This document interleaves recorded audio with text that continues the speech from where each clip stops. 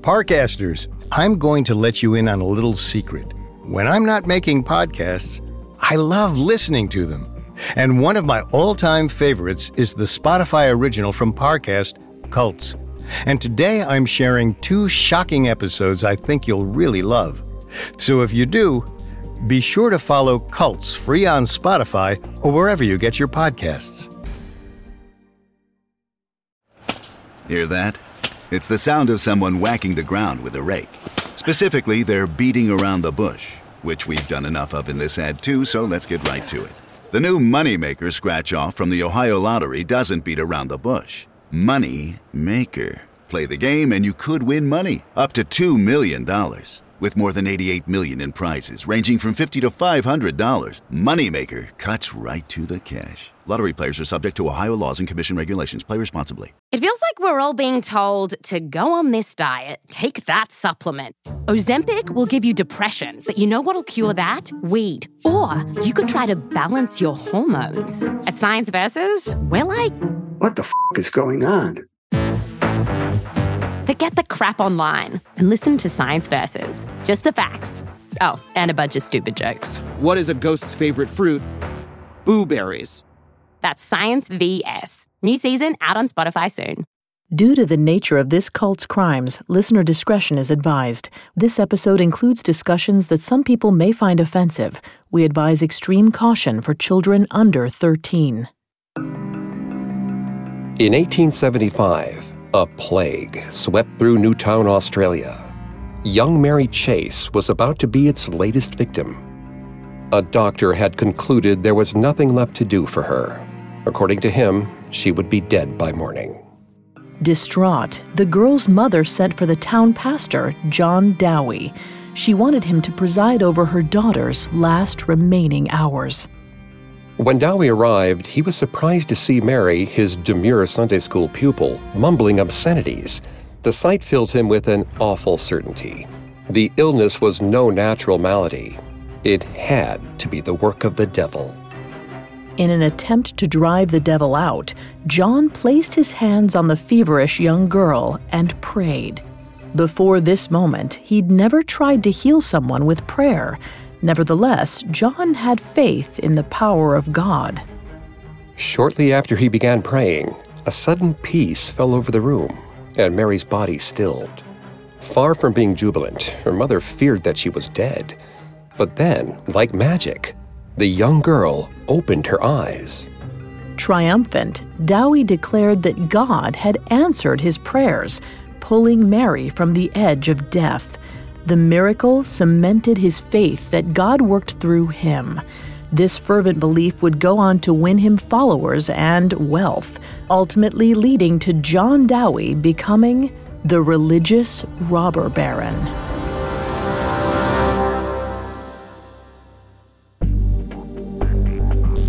Hi, I'm Greg Polson. And I'm Vanessa Richardson. And this is Cults, a Parcast original. Every Tuesday, we look at a cult's practices, their leader, and their followers.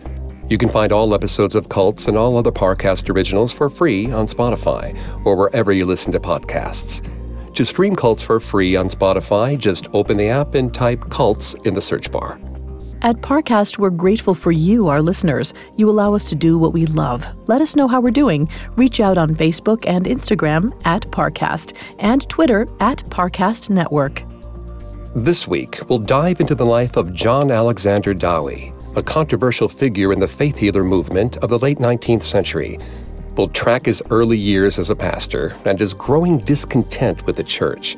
Then, we'll detail how he began his own movement. Next week, we'll cover the growth of Dowie's movement, the Christian Catholic Apostolic Church. Then we'll see how his greed brought about the end of his following. Finally, we'll explore Dowie's lasting impact on evangelical communities around the world.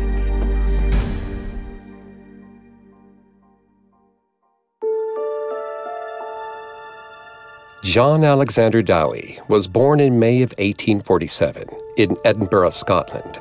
His father, John Sr., was a street preacher, and his mother, Anne, was a homemaker. Young Dowie's childhood was rough. The family was very poor. And making matters worse, he was a sickly boy.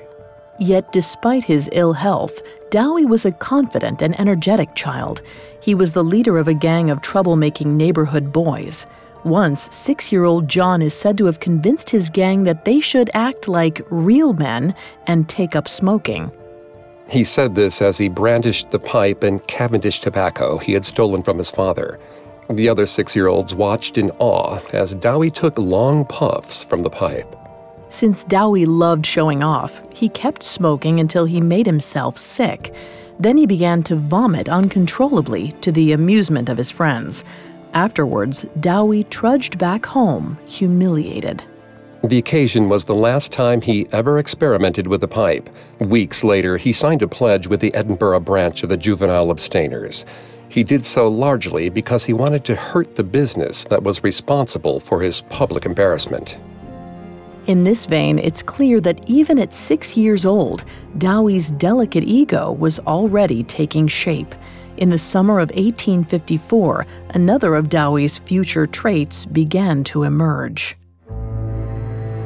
The Dowie family were devout members of their congregational church, and for several months, 7-year-old Dowie had served as a backup to the church's elderly singer during Sunday services.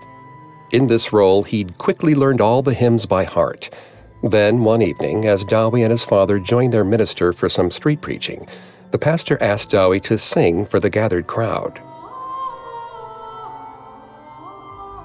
As he began singing, the crowd was mesmerized, some to the point of tears. Dowie himself was similarly moved. He later claimed that he saw God smile down on him from the skies. The experience secured his belief in God's existence, and more importantly, it was also Dowie's first taste of a crowd's adoration. Vanessa's going to take over on the psychology here and throughout the episode. Please note, Vanessa's not a licensed psychologist or psychiatrist, but she's done a lot of research for this show. Thanks, Greg. John Dowie's early personality and interests not only indicated his future in the church, it also pointed to his desire to be followed by the masses. Northwestern professor of psychology Jennifer Tackett states that this is a sign of Dowie's social dominance. She explains that people who score high in social dominance are assertive, like to be the center of attention, and prefer to give orders rather than take them. Young Dowie was already a leader among his friends, and despite his young age, his performance at the street pulpit proved to him that he could also command an older crowd's attention. Dowie soon believed that this was what he was meant to do with his life.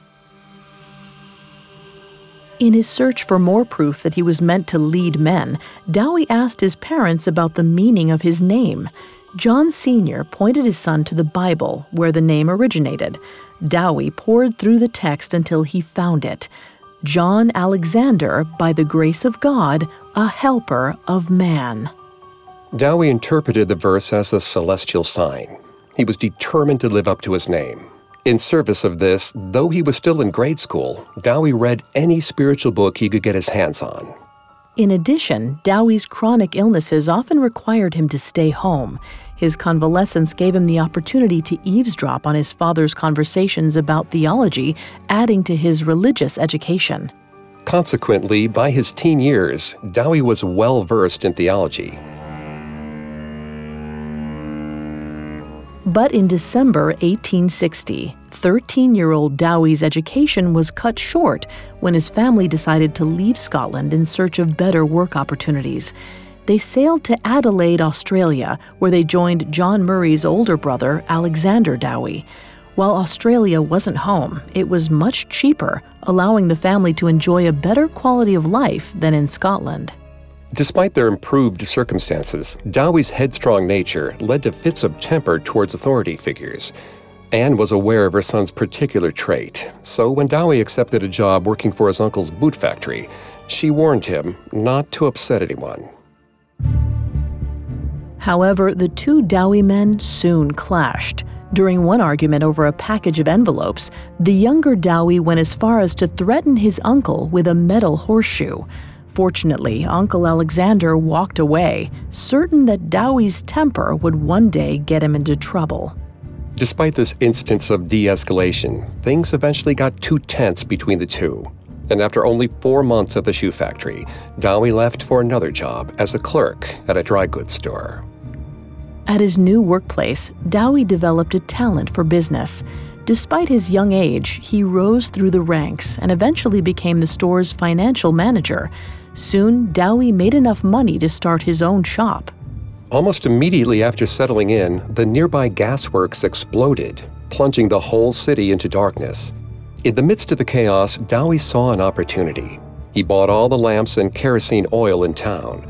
This forced everyone to buy from his shop at inflated prices.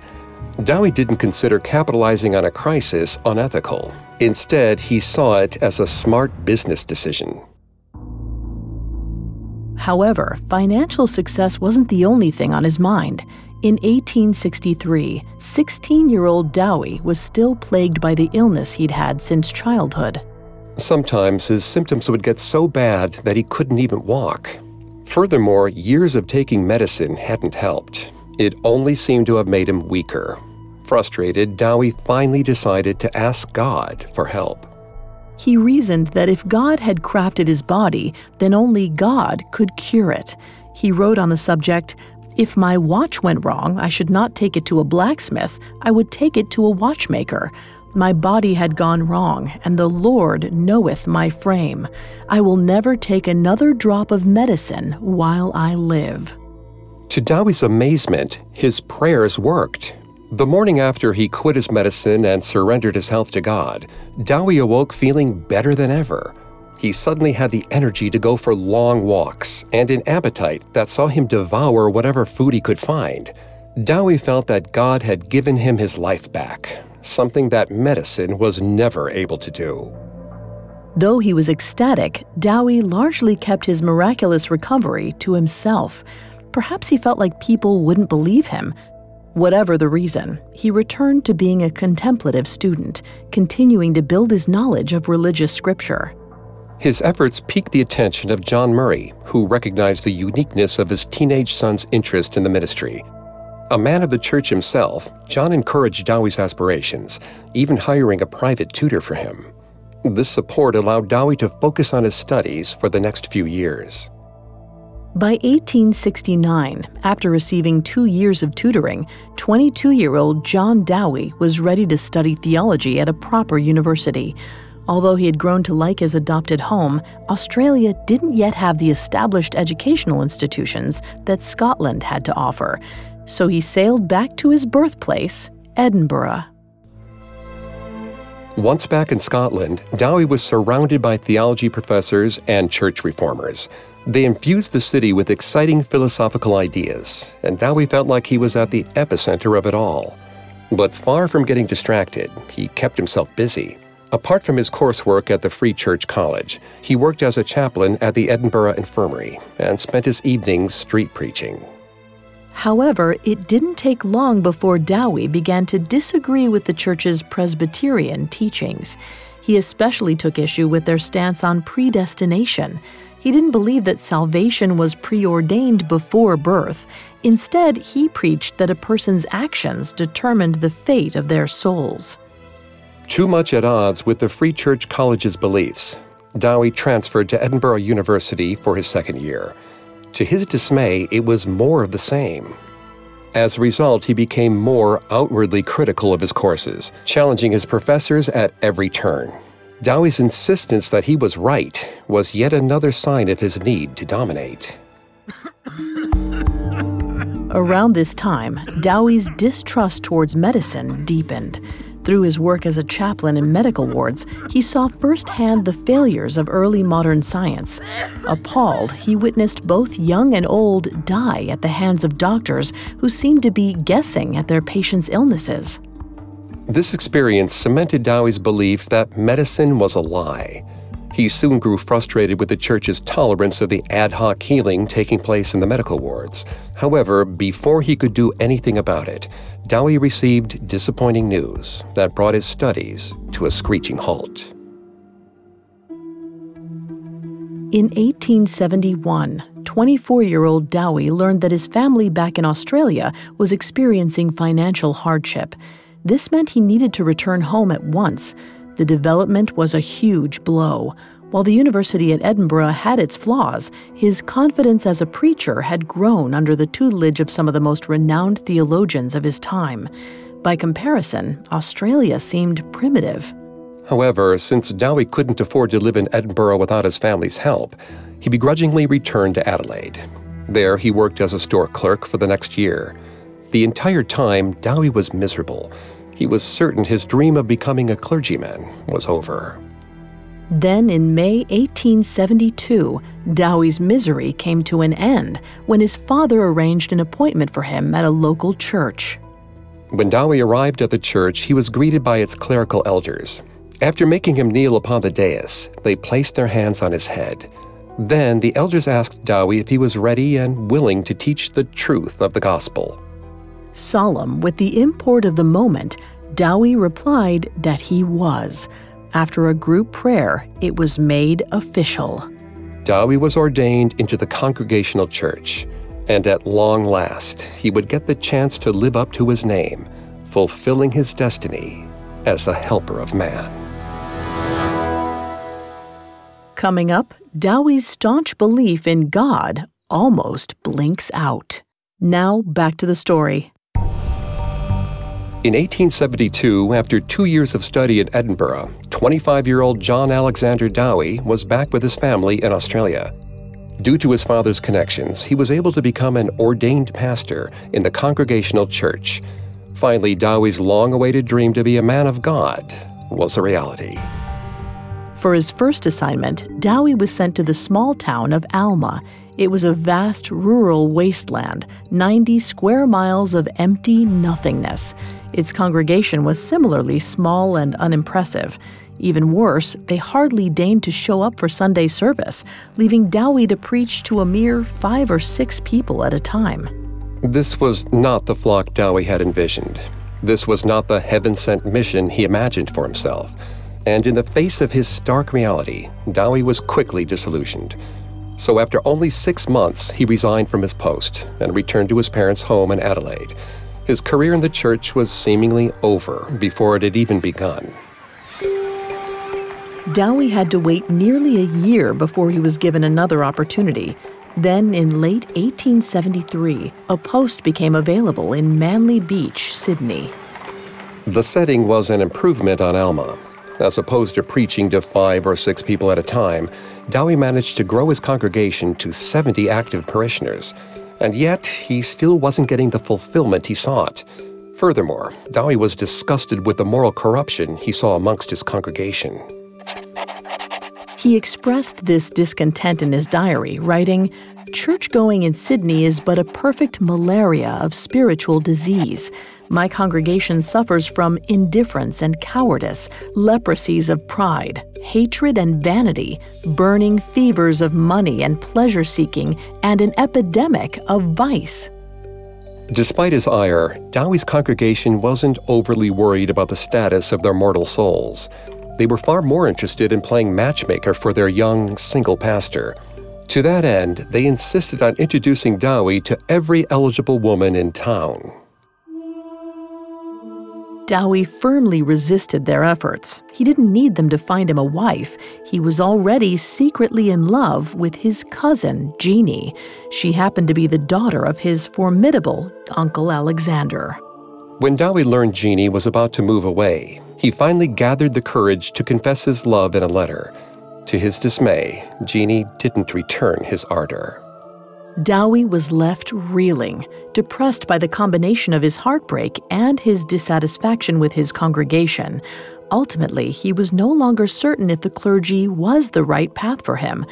Dowie was so aggrieved by his current state of affairs that he even considered moving back to his beloved Scotland. And then a chance encounter renewed Dowie's beliefs.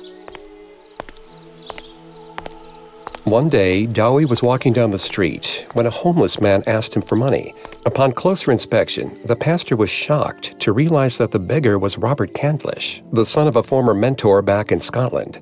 The young man had fallen into vice. Dowie was convinced that it was divine intervention that their paths happened to cross so far away from Scotland. He interpreted the coincidence as a sign that God wanted him to help Candlish, and after weeks of preaching to the young man, Dowie wrote to Mrs. Candlish that she shouldn't worry. Her son was saved. Days later, Mrs. Candlish responded with praise and gratitude for Dowie.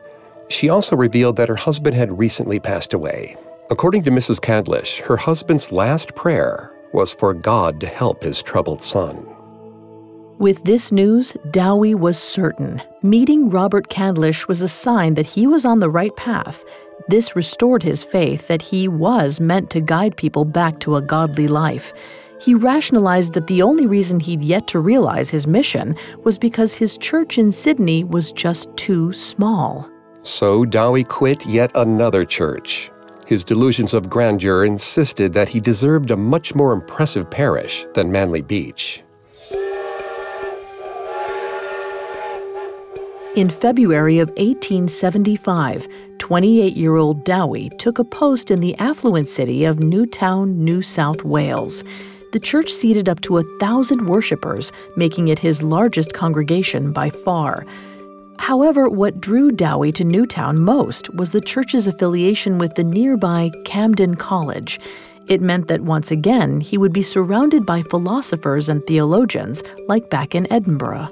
At Newtown, Dowie also got his first taste of luxury, as the post came with a 2-story mansion. He reasoned away the extravagance by surmising that the leader of a large church needed to look the part. Then Dowie wasted no time getting into debt, furnishing his holy home. At last, things seemed to have fallen into place for the young pastor. He had a large congregation, access to the local seminary, and an impressive home in which to live. As Dowie saw it, he only had one problem. He didn't have anybody to share his good fortune with. Thus, Dowie recommitted himself to finding a wife. But before he could even start looking, he was called back to his parents' home. When he arrived, Jeannie and his uncle Alexander greeted him at the door. Upon laying eyes on Jeannie again, Dowie's feelings immediately rushed back. To his surprise, Jeannie took back her initial rejection. This time, she claimed that she could see herself falling in love with him one day. Though not a declaration of love, it was enough for Dowie. So he proposed to Jeannie on the spot. Unfortunately, the couple's wedding was put on hold when a plague ripped through Newtown. Dowie watched, horrified, as the people of his congregation were afflicted with fevers, delirious rantings, and foaming at the mouth. He once again realized the uselessness of medicine, observing 15 patients die in the hospital in one day. Then one evening, Dowie was notified that one of his Sunday school pupils, Mary, was on the verge of death. When he arrived at her home, the usually demure girl was delirious and spitting profanities. On seeing Dowie, the doctor turned to leave. On his way out, he predicted that Mary would die, stating that it was the will of God.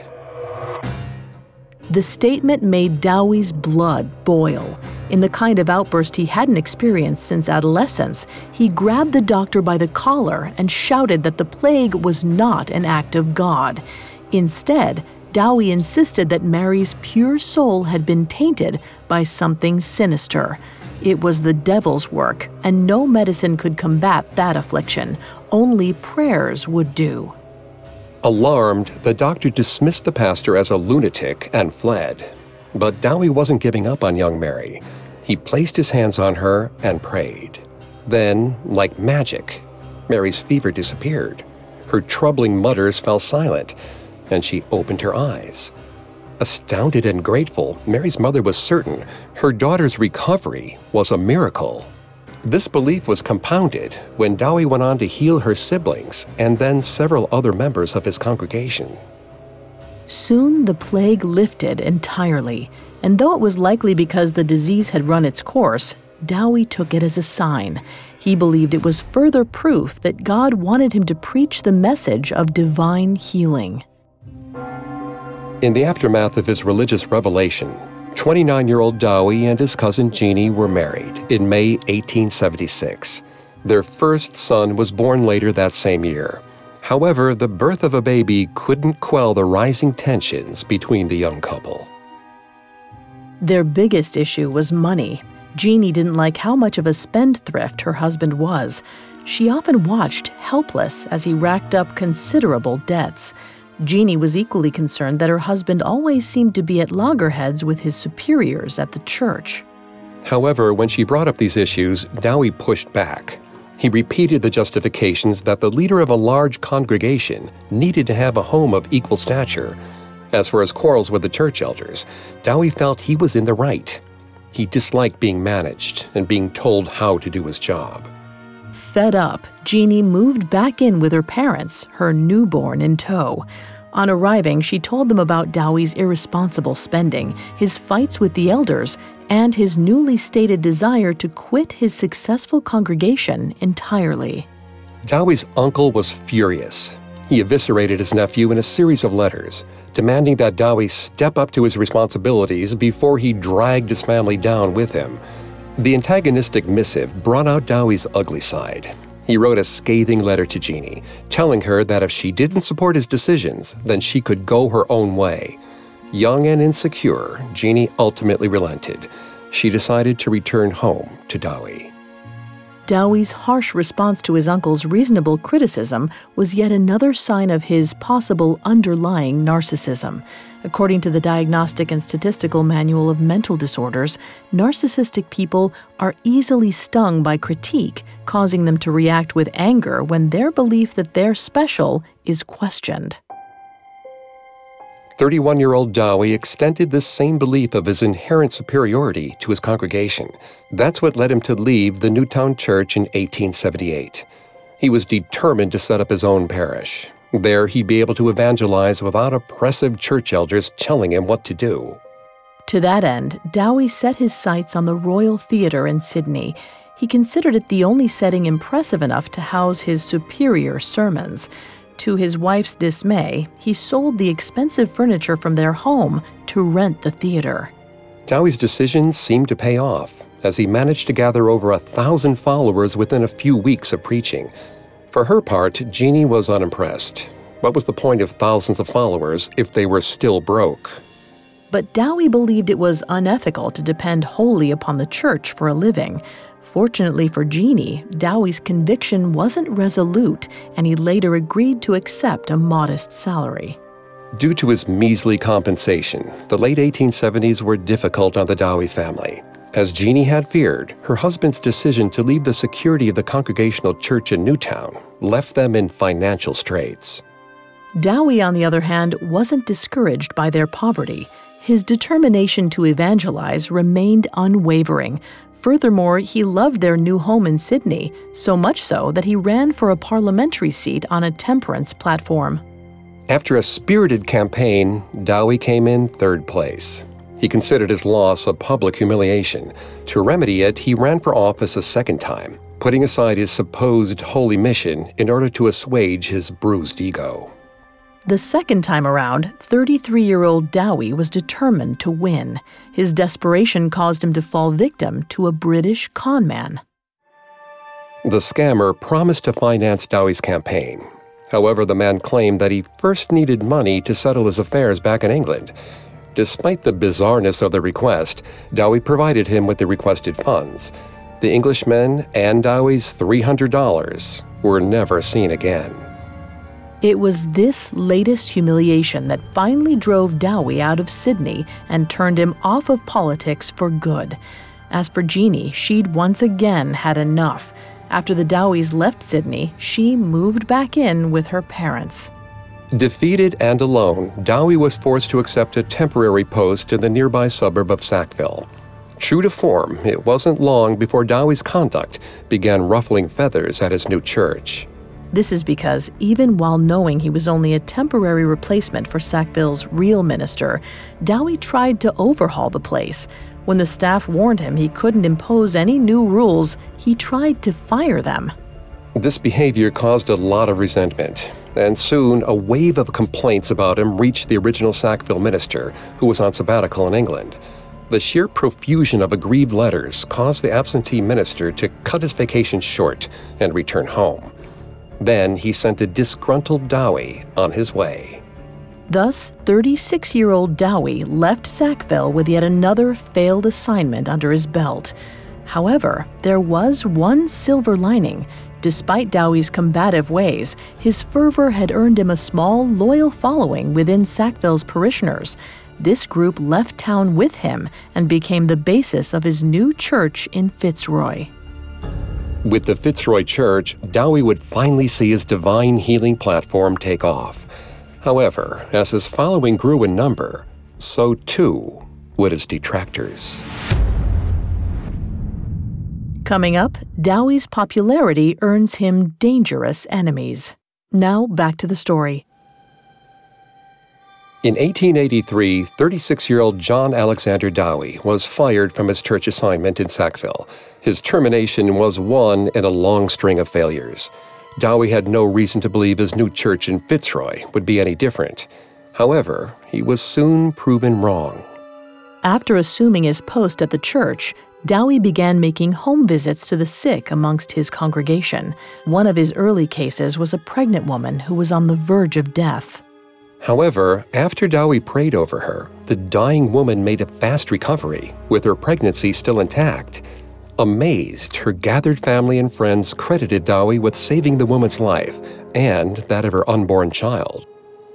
Over the next few weeks, more such miracles followed, and all around town, testimonies arose from people that could suddenly see or hear again, all thanks to Pastor Dowie. Even in the face of so much adulation, Dowie never claimed to have supernatural abilities like other faith healers of the day. Instead, he assured his growing following that Dr. Christ worked through him. Soon, the townspeople of Fitzroy flocked to see Dowie in action. In one such event, before an audience of 400, he prayed over the sick and ailing as an entranced audience watched.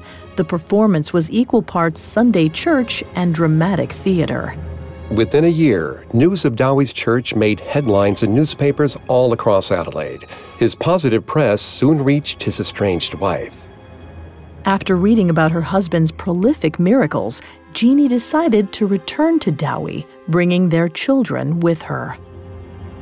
However, not everybody's reaction to Dowie was positive. The pastor also attracted a fair amount of skepticism. His detractors criticized how he attributed all diseases to the devil.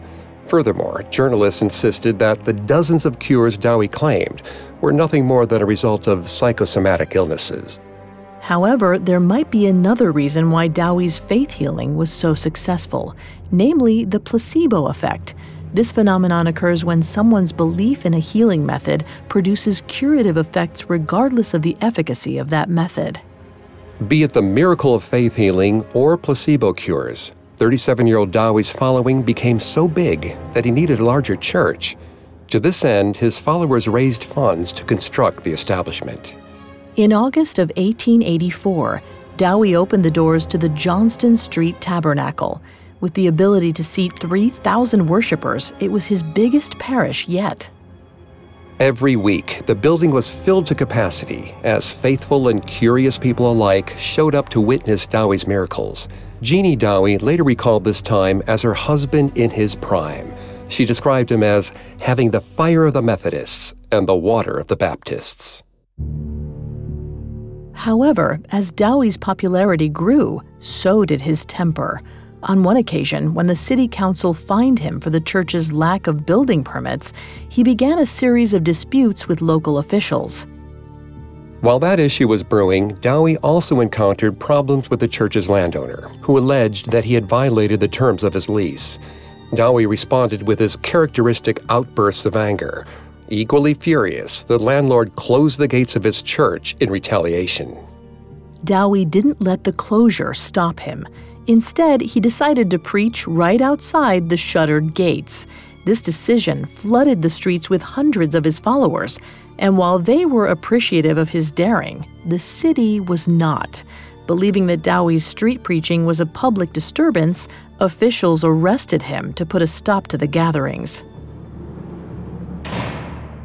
Far from being upset by his arrest, Dowie relished the heightened attention it got him. Going to jail for standing up to the city's ungodly authority was the exact type of PR that brought even more followers to his church. So he continued to preach in the streets, knowing that it would get him arrested. These frequent incarcerations soon made Dowie a local celebrity. However, after one particularly long stint in prison, Dowie tired of his antics. Seeking to avoid being locked up again, he settled the lease terms with his landlord. This allowed him to reopen the church's doors in the summer of 1885. Dowie believed this concession had assuaged what few detractors he had. However, in September 1885, he got an uneasy feeling as he sat at his desk one afternoon. Though he could barely explain the instinct to himself, Dowie suddenly felt compelled to clear the church, so he sent everyone home for the day.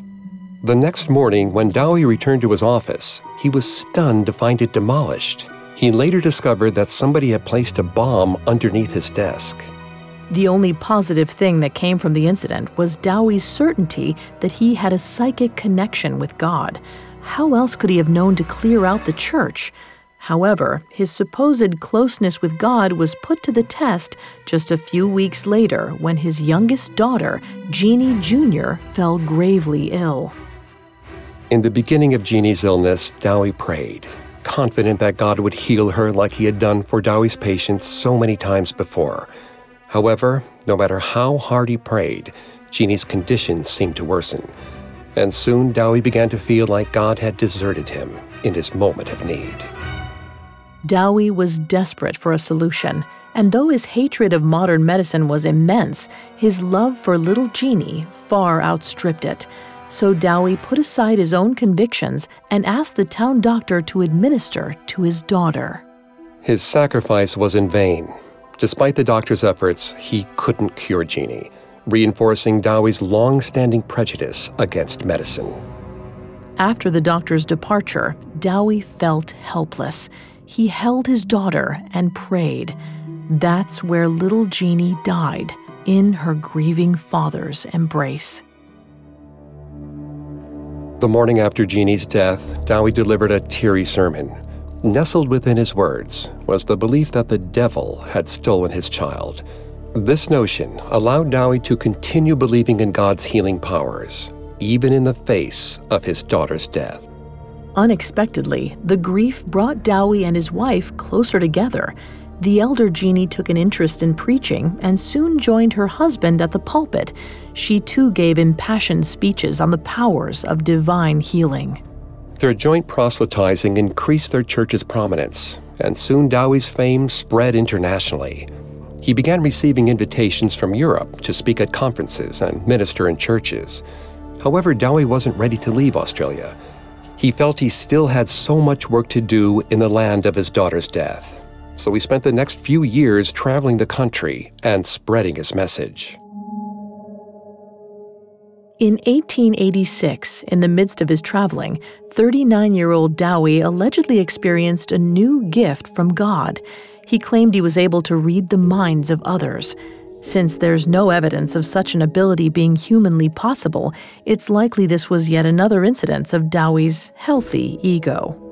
Nevertheless, Dowie saw his new powers as a sign that he was meant for something new and far greater than what he was currently doing. His belief was cemented later that year when he had a vision of a golden city, a utopia that would restore the Christian faith to its early roots.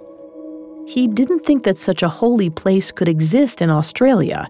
He believed instead that a country that was still finding its footing would be more welcoming of his vision. So Dowie decided to move his family to America.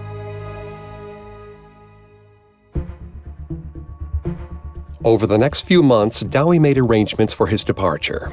Then, in January 1888, he handed over the leadership of the Free Christian Church of Fitzroy to his loyal followers Joseph Grierson and John Wallington. In return, they offered Dowie a parting gift of $100 as a thank you for bringing them out of the darkness and into the light of God. In March 1888, after saying the rest of his goodbyes, John and Jeannie Dowie, along with their children Gladstone and Esther, boarded the Maranoa. Hundreds of their followers gathered to wish them farewell as they embarked on a mission to spread the power of divine healing in America. In June of 1888, after a long journey, the Dowies got their first glimpse of America. As their ship approached land and the fog cleared, they saw the lights of San Francisco. Despite arriving with very little money, the family was ecstatic over what awaited them in this new land. Dowie had planned ahead and taken out ads, announcing the imminent arrival of healing through faith in Jesus. He hoped that this would pique the interest of potential American converts, priming them for his arrival. Although his expectations were high, Dowie never imagined the sheer level of success he would find in America. By that same token, he likely couldn't have guessed the vices that success would soon birth in his character.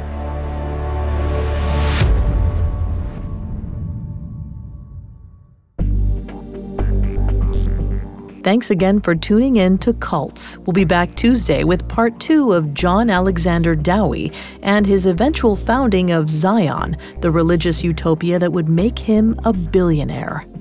You can find all episodes of Cults and all other Parcast originals for free on Spotify. Not only does Spotify already have all of your favorite music, but now Spotify's making it easy for you to enjoy all of your favorite Parcast originals, like Cults, for free from your phone, desktop, or smart speaker. To stream Cults on Spotify, just open the app and type Cults in the search bar. And don't forget to follow us on Facebook and Instagram at Parcast and Twitter at Parcast Network. We'll see you next time. Cults was created by Max Cutler and is a Parcast Studios original.